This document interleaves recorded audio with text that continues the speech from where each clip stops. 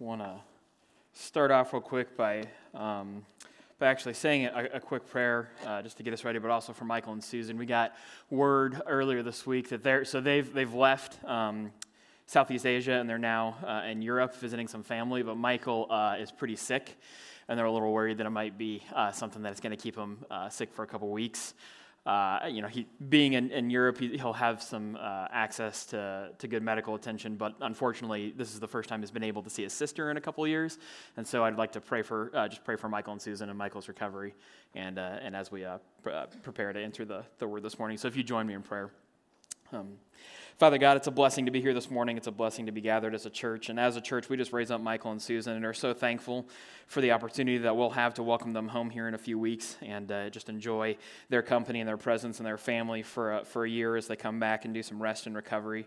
But Lord, we lift up Michael specifically and just ask for your healing to be laid upon him. Lord, there's all sorts of things that he could be sick with, and there are varying degrees of severity there, and I know that he's got great doctors, and I just ask that you give them wisdom and insight as they try to figure out what the best course of recovery is going to be for Michael. And Lord, I also pray that you help him recover quickly, both so that his family can travel safely, but also so that he can enjoy time seeing his sister for the first time in a few years.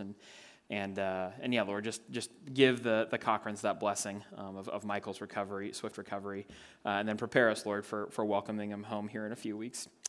Lord, as we turn our attention to the last passage that we'll be studying in 1 Peter, just open our hearts to the idea of humility, open our hearts to the idea of really seeing and savoring you and who you are and what that means for who we want to be and the way we want to live our lives. Just let your word penetrate our hearts with love and compassion and conviction and inspiration. Whatever we need this morning, Lord, we leave ourselves open to you and to the work of the Holy Spirit. In Christ's name we pray these things. Amen. Well, this morning we're going to be wrapping up our study in 1 Peter, taking a look at chapter 5, verses 5 through 11. And in these 7 verses, Peter quickly rattles off a series of commands and instructions, all relating to the overall theme of his letter, which is our need to remain faithful to Christ, even in the midst of difficult times. Now, throughout this study, we've been encouraged to remember that as followers of Christ, we are part of God's family, citizens of his kingdom, and a people who have been saved by Jesus so that we may go into the world and proclaim the excellencies of God who called us out of darkness and into his marvelous light. We've learned about respecting authority and about loving people who do not necessarily always love us, about building God-honoring relationships in our homes and in our church. We've seen how suffering can lead us to depend more on God and allow us unique opportunities to share the gospel with a world so desperately in need of the redemption and the reconciliation and renewal that can only come from a relationship with Jesus Christ. Last week, Pastor Steve showed us that we need to be willing to receive spiritual help from our Christian brothers and sisters who might be a little bit more mature in their faith than ourselves, and that we are not meant to try to figure out our faith, this whole faith idea on our own. God is gracious to give us a community, to give us a church that we can lean into and learn from during both good and hard times. And because we're all here to help and to love and to serve one another, we need to treat one another well. And in fact, the Apostle Peter says that all of us, every single follower of Christ, should clothe yourselves with humility toward one another. And it's that command with its focus on humility that I want to take a closer look at today. Now, before we go any further, however, I want to let you all in on a little secret. Preaching and teaching and even talking about humility directly is a little tricky, and it feels a little weird. It seems counterintuitive to stand up in front of a bunch of people and say, y'all need to be more humble, and I will tell you exactly how and exactly why. In studying and studying humility and preparing this sermon, it has itself been a very humbling experience. I am by no means a prideless person, but neither are you, so we're all in this together. I have been the guy who opens up the car hood and stares at the engine because even though I know very little about car repair, I want anyone who sees me to at least have the chance of being impressed by my mock mechanic skills. I have also been the person who cleans just enough space in his home so that the picture of my dog that I take and post on Instagram looks great and doesn't have any of the dirty dishes or unfolded laundry or unsorted stacks of mail that can usually be found in my living room on any given week. I struggle with humility, and I struggle with pride, and I need this message from 1 Peter just as much as anybody else here today. So again, we're all in this together. Today, we learn together, we seek Christ together, and we add to our understanding of how to remain faithful and be humble and cling to the grace and the holiness of our good and glorious God. We're not going to touch on everything about humility today. We're not going to be able to take in the entire idea, but we're going to try to focus in on a few aspects that Peter brings out in chapter 5, verses 5 through 11. And I want to read that passage to start off this morning. Chapter 5, verses 5 through 11 of 1 Peter says, "All of you, clothe yourselves with humility toward one another, because God opposes the proud, but shows favor to the humble. Humble yourselves, therefore, under God's mighty hand, that he may lift you up in due time. Cast all your anxiety on him, because he cares for you. Be alert and of sober mind. Your enemy, the devil, prowls around like a roaring lion looking for someone to devour. Resist him, standing firm in the faith, because you know that the family of believers throughout the world is undergoing the same kind of sufferings. And the God of all grace, who called you into his eternal glory in Christ, after you have suffered a little while, will himself restore you and make you strong, firm, and steadfast. To him be the power forever and ever. Amen." The Apostle Peter brings his letter to the Christians scattered in exile throughout the outer reaches of the Roman Empire to a close. And as he does so, he calls all of them, and 2,000 years later, he calls all of us as well, to make the practice of humility a fundamental part of their everyday faith. Be humble toward others. Be humble before God, and humble yourself. 3 times in 2 verses, Peter commands and pleads that the followers of Christ pursue this attitude, pursue this virtue of humility. Now, for anyone who has been a Christian for a while or has read very much of the Bible, Paul's admonition for humility probably doesn't come as too much of a surprise. The Old Testament is full of similar commands from God to his people, commanding them to be humble. In 2 Chronicles chapter 7, verse 14, God promises that if my people who are called by my name will humble themselves and pray and seek my face and turn away from their wicked ways, then I will hear from heaven and I will forgive their sin and heal their land. And a passage that has inspired Christians for centuries to serve and protect and love those in need is Micah 6:8. He has shown you, O mortal, what is good, and what does the Lord require of you, but to act justly and to love mercy and to walk humbly with your God. And of course, Peter would have learned the value and the essential nature of humility from Christ himself, who repeatedly told his disciples that the meek would be lifted up and made strong, and that the last and the least would be the first in the kingdom of God. And that, as it says in Luke 14, all of those who exalt themselves will be humbled, and all of those who humble themselves will be exalted. So it's pretty clear that humility matters to God and is therefore essential to the life of a Christian. It is, or at least should be, one of those defining marks of Christian character, right up there with love and joy and peace, patience, kindness, goodness, faithfulness, gentleness, and self-control. If you want to, you can tack humility right at the end of that list. If we want to be more like Christ, we need to grow in humility and learn and understand how to humble ourselves, which naturally leads us to a somewhat obvious and yet slightly tricky question to answer. What is humility? How might you describe or define it?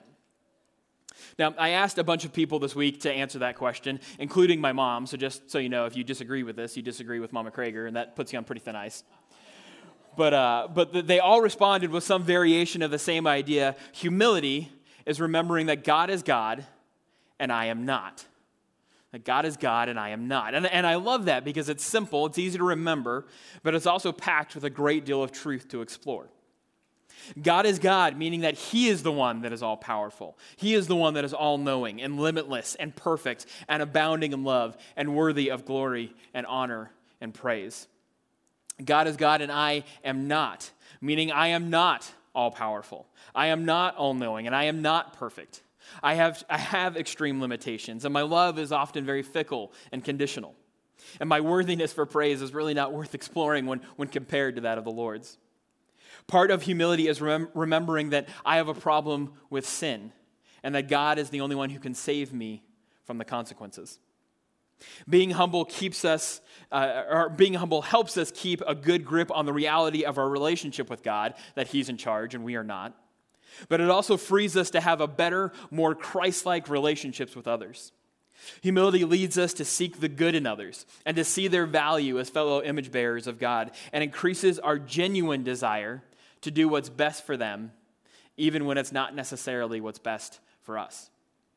According to theologian and commentator Karen Jobes, true humility, as opposed to contrived or self-degrading humiliation, flows from recognizing one's complete dependence on God and is expressed by the acceptance of one's role and position in God's economy. With such humility, one is freed from the attempts to gain more power and prestige, and instead, humility expresses itself in the willingness to serve others beyond one's self-interest. Rather than being something that keeps us down or degrades us, biblical humility teaches us how to love God and love others the way that Jesus has loved us, selflessly, sacrificially, and compassionately. Perhaps no other passage in all of Scripture captures this idea better than Philippians chapter 2, verses 3 through 11. It says, "Do nothing out of selfish ambition or vain conceit. Rather, in humility, value others above yourselves, not looking to your own interests, but each of you to the interests of others. In your relationships with one another, have the same mindset as Christ Jesus, who, being in the very nature God, did not consider equality with God something to be used to his own advantage, but rather made himself nothing by taking on the very nature of a servant, being made in human likeness. And being found in the appearance of man, he humbled himself, and by becoming obedient to death, even death on the cross. Therefore, God exalted him to the highest place and gave him the name that is above every other name, that at the name of Jesus every knee should bow in heaven and on earth and under earth, and every tongue acknowledge that Jesus Christ is Lord, to the glory of God the Father." So what is humility? Humility is remembering that God is God and that you are not, and embracing the freedom that that truth gives us to share our lives with others the way that Christ has shared his with us. And what might a life lived like that? What might a life of humility look like? It probably looks a whole lot like 1 Peter chapter 5, verses 5 through 11. In this passage, we see that Peter says that if we embrace the practice of humility, if we hold that right perspective and put it on every day like clothing for all the world to see and to wrap ourselves in it, four astounding, incredible, grace-filled things can and will happen. First, it says that if we are humble, then we will receive the blessing of God's favor and prevent our pride from making us God's enemy. In verse 5, Peter quotes Proverbs chapter 3, verse 34, and he says, "God opposes the proud, but shows favor to the humble." God opposes the proud, but shows favor to the humble. And I've known that verse for a long time. It's one of the handful of ones I can rattle off pretty easily. And it's a pretty basic concept, and it's easy to nod your head at and say, yes, I understand that. That's great. But think about what it's saying for a moment. You and I can live in such a way that draws the opposition and the anger and the righteous wrath of an almighty God. There is nothing more catastrophic than having God draw a line in the sand and finding yourself choosing to be on the other side, the very, very wrong side. That's what pride does. When sinful human beings aspire to the status and position of God and refuse to acknowledge their dependence on him, then their pride has led them to be counted among God's enemies instead of being found among his beloved children. In Scripture, you can find pride described as a sign of arrogance and rebellion and insubordination, and the root of all sin, and therefore the very root of human self-destruction. Proverbs chapter 16, verse 5 goes as far to call the person who is prideful in heart an abomination to the Lord, and promises that he or she will not go unpunished. We don't often think about pride or talk about pride that way, but the Bible does. And to be clear, the kind of pride we're talking about is not the kind that a parent experiences when your kid does well or succeeds at something. And it's not even necessarily the kind that you experience when you get recognition for hard work or a job well done. God does not have a problem with us experiencing success or achieving our goals or even enjoying the experience of achieving something. We get into trouble when we buy into the lie that we've done it all on our own. Canadian theologian Jenny Lynn de Klerk explains the nuance well when she says, having power or success in this world is not evil in itself. But letting one's heart be driven by dreams of an ideal life marked by the primacy of self is the opposite of excellence in the Christian life. The next time you think about being the best you, remember Christ's response to the question, who is the best? He said it's the person who humbles himself in Matthew chapter 18, verse 4. According to Christ, humility is the best way to live. Nothing good comes from being a prideful person. But so much wonderful grace and favor comes from being humble. And the Bible gives a stunning reason for why this is so. While pride draws us away from God and makes us enemies of God and draws the attention of God's wrath, humility draws the loving attention of God. In Isaiah chapter 66, verse 2, God says, "These are the ones I will look at with favor, those who are humble and contrite in spirit and who tremble at my word."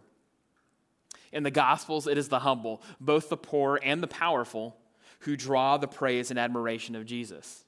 And while dying on the cross, it was not the man who demanded a display of Jesus' power who was promised salvation, but the man who knew himself to be a sinner, confessed it, and threw himself at the mercy of a dying God who he still believed somehow would be able to save him.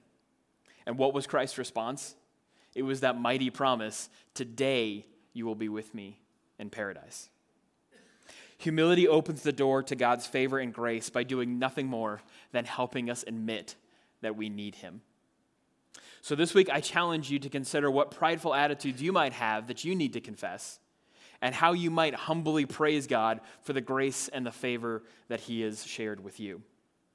One of the ways that I've recently started doing this, I got this out of a book that I was reading as I was studying for this for this sermon this week, and one of the things that this author encouraged you to do is that at the end of every day, take some time to just pick a couple things that you know God should get the glory from your day, and then give it to him. Tell him that you're thankful for those things and give him the glory for those things. I've taken up a practice of writing them down on a board that we have at our house so that I can see them and remember them and reflect on them and give God the glory for the things that he's done in my day. That might be something that works for you. It might not. You don't have to do that. But the important thing is that you should do something to cultivate humility and give glory to God in your daily life. Come up with some sort of strategy, some sort of intentional practice that draws you into thankfulness and draws you into reflecting what God's doing in your life. Be intentional about it. It's been a breath of fresh air to my faith, and I believe it can do the same for you. Second, if we are humble, then we will trust in God's strength and protection rather than our own. We will trust in God's strength and protection rather than our own. In verse 6, Peter uses a unique phrase telling his readers, "Humble yourselves, therefore, under the mighty hand of God, that he will lift you up in due time."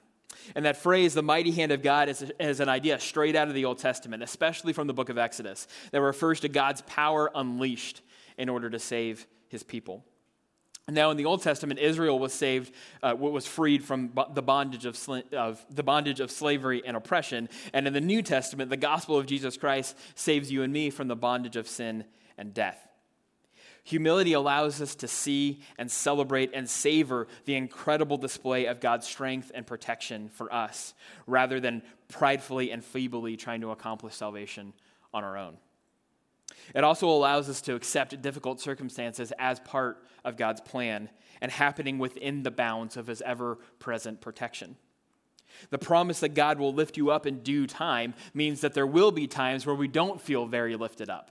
Times when, like Christ, we are mocked and hurt and humiliated. And in those moments, we must lean into God, not run away from him or doubt him or demand that he give us an explanation for what's going on, although sometimes he'll be good enough to do so. But during those times, we must, with the world watching to see how we're going to respond at our weakest, we must not boast in ourselves. We must not fight back for ourselves. But instead, in humility, we preach Christ crucified. We share the gospel. We take the same strategy that the Apostle Paul took in 1 Corinthians chapter 2, verses 1 through 5, where he said, "When I came to you, I did not come with eloquence or human wisdom, as I proclaimed to you the testimony about God. For I resolved to know nothing while I was with you except for Jesus Christ and him crucified. I came to you in weakness, with great fear and trembling.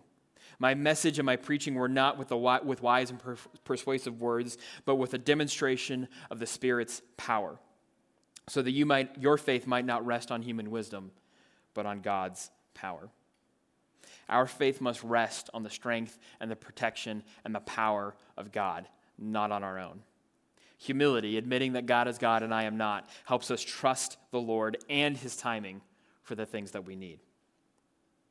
The third thing that this passage shows us is that humility graciously frees you to truly believe that God cares for you. 1 Peter 5:7 is a verse that has brought both pain and grace to my life. Humility is the key to having this verse be a blessing, and pride is the trap that turns it into a curse. About a year and a half ago, I began to develop extremely severe anxiety. And looking back now, I can probably tell that I've had anxiety for most of my life, but for whatever reason, the coping mechanisms that I developed dealt with it for a long time until all of a sudden it stopped. They stopped working. And as my anxiety got the better of me, I started feeling like everything in my life, everything I was doing in my life was going wrong. And I couldn't figure out a way to stop it all. And I felt like all of this stuff that I was experiencing, all this feeling of wrongness and all this feeling that I wasn't good enough was all my fault. I felt like my role as a pastor was something that I was unworthy of, that my confidence as a husband was shattered into pieces, and that my gifts for preaching and teaching and reaching out to people had all left me. I was scared, and I didn't understand what was going on, and I didn't want to tell anybody. And if I'm being honest, I wanted to prove to God and prove to myself that I could overcome this sort of a trial all on my own. And that was pride. My anxiety wasn't pride. It was exacerbated by pride. It would turn that anxiety into a disaster, but my pride to latch on and try to do it all on my own was part of the root problem that I was experiencing. And as I withdrew further and further into myself and pushed more and more people away, that verse, cast all your anxieties on him because he cares for you, felt more like a taunt than a promise. I didn't read it like an invitation or a gift. I read it like a condemnation. If you're really a good Christian, you'll just give this all to God and everything will be great. And I believed that for about a year. And I couldn't stop myself from believing that. One of the things about anxiety when it really gets going is you buy into the lies and you really start believing all these things that aren't true, and you can tell objectively this is true and this is not, and for some reason you just keep running to the thing that's not true and you can't stop yourself. And if you struggle in a similar way, I want you to hear this today from this pulpit and from your church. Your anxiety does not define you. Your depression does not define you. Your struggle with these things does not define you. Jesus Christ bought with his own blood the eternal right to define who you are. And he says you are more than the things that break you down. He looks at you, even in your most painful and wretched moments, and says, I love this one. This one is mine. We all get anxious, and we all have worries and concerns that creep into our hearts and chip away at our confidence and our faith. Cast all your anxiety on him because he cares for you is meant to be a gracious and loving promise that lifts you up in those moments of doubt and pain. However, in order for that to happen, you have to focus not on the command, but on the promise. God cares for you. God cares for you. Let that sink in for a minute. Have you really thought about that promise, that phrase? God cares for you. Think about who God is. The creator and the sustainer of all life, of the entire universe, cares about you. He loves you. He makes sacrifices for you, protects you, fights for you, wants to have a personal relationship with you. God cares for you. And this is amazing because it's amazing because that truth, cast all your anxiety on him. That doesn't mean that your anxiety is just going to magically go away. But the promise here is that in that anxiety, in those moments, you are never alone. And it is never more than God can step in and help you with. God understands what you're going through, and he loves you even through that struggle. And to trust him with your concerns completely doesn't mean that it's all just going to wash away, but he'll be there with you in that moment. You're never alone in your anxiety. The power of this verse is not in the command for you to do something. It's in the promise that God has already done something on your behalf and continues to do things for you because God cares for you. I still struggle with anxiety, but by the grace of God, I am much better at dealing with it than I used to be. I needed, getting to that point took a long time. I needed this church. I needed my incredibly patient wife. I needed my family. I needed a direct intervention from God. And to be honest, I needed to accept the reality that I needed some medical help. And so I got on some medication that has helped wonderfully. It's a blessing and a miracle what certain anxiety meds have done for me. And I believe that they're a part of how God cares for me. And I say all this because I want to normalize a little bit our struggle with anxiety and our struggle with doubt and things that keep us down. You are not a bad Christian if you worry. God anticipated our tendency to stress and our desire to take over because we foolishly want to believe we've got it all under control. His response to this error is not anger. It is and has always been and will forever be the willingness to forgive us and to love us. God cares for you. Let your focus rest on that promise, and I believe that the command to cast all your anxiety on him will become more of the gracious gift that it's meant to be.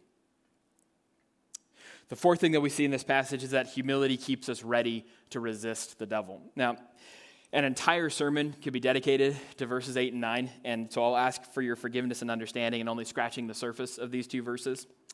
But the bottom line is this: the devil is real, and he really is our enemy, and he's always looking for a way to crush our faith. Be alert and of sober mind basically means wake up, pay attention, maintain a sort of spiritual sobriety, and be at a state of readiness because your enemy, the devil, prowls around like a roaring lion looking for someone to devour. Faith is not a passive thing. Believing that God is God and I am not is going to require some discipline from you because deep down inside, we still struggle with a twisted wish that we could say God is God and I am that God. Satan has always pounced and preyed on that desire. The good news is that Satan is not all-powerful. He's been defeated, his power and influence are limited, and they cannot compare or compete with Jesus' victory over death achieved through the cross and the resurrection. The devil can be resisted because Jesus is better. Satan has schemes, but Jesus has salvation. Satan may have regency on earth, but Jesus has absolute sovereignty. In Christ, we find the strength to resist the devil.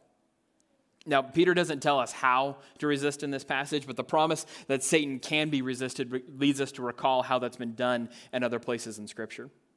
Jesus in the desert using Scripture as a shield in order to resist temptation. James, the brother of Jesus, imploring his readers to draw near to God so that the devil will have no choice but to flee from his presence.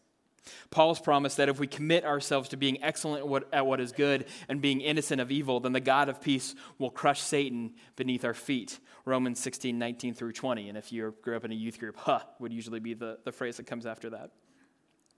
All of these begin with and are strengthened by our commitment to humility, our need to confess that we need God and everything that he has to offer in our fight and our resistance to the devil.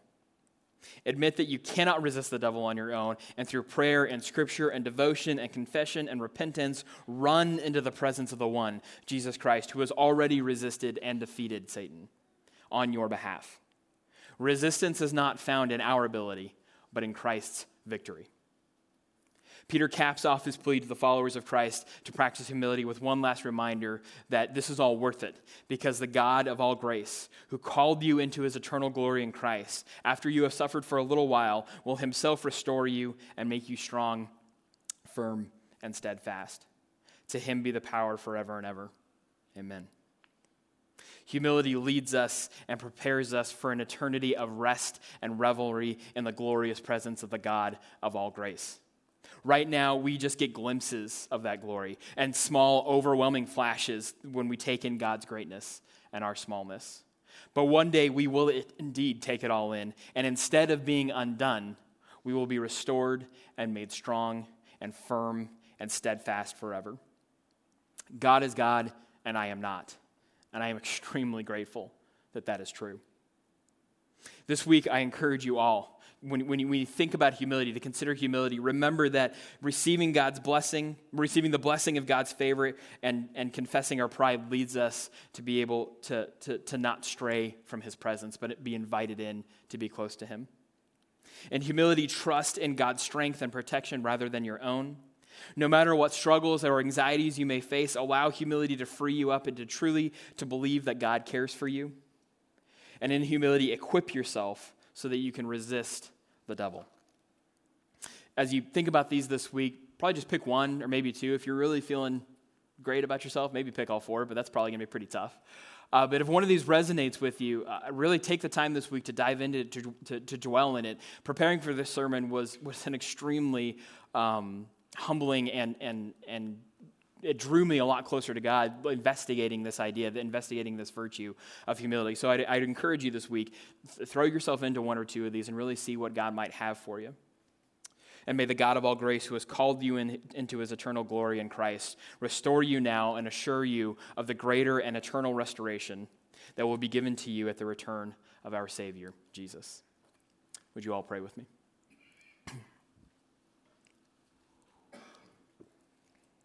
Father God, we humbly raise our voices to you, and we know, Lord, and we're thankful that the promises that you gave us of being in your favor and your grace and your care are there for us even as we humble ourselves, Lord. And we know we don't do this perfectly.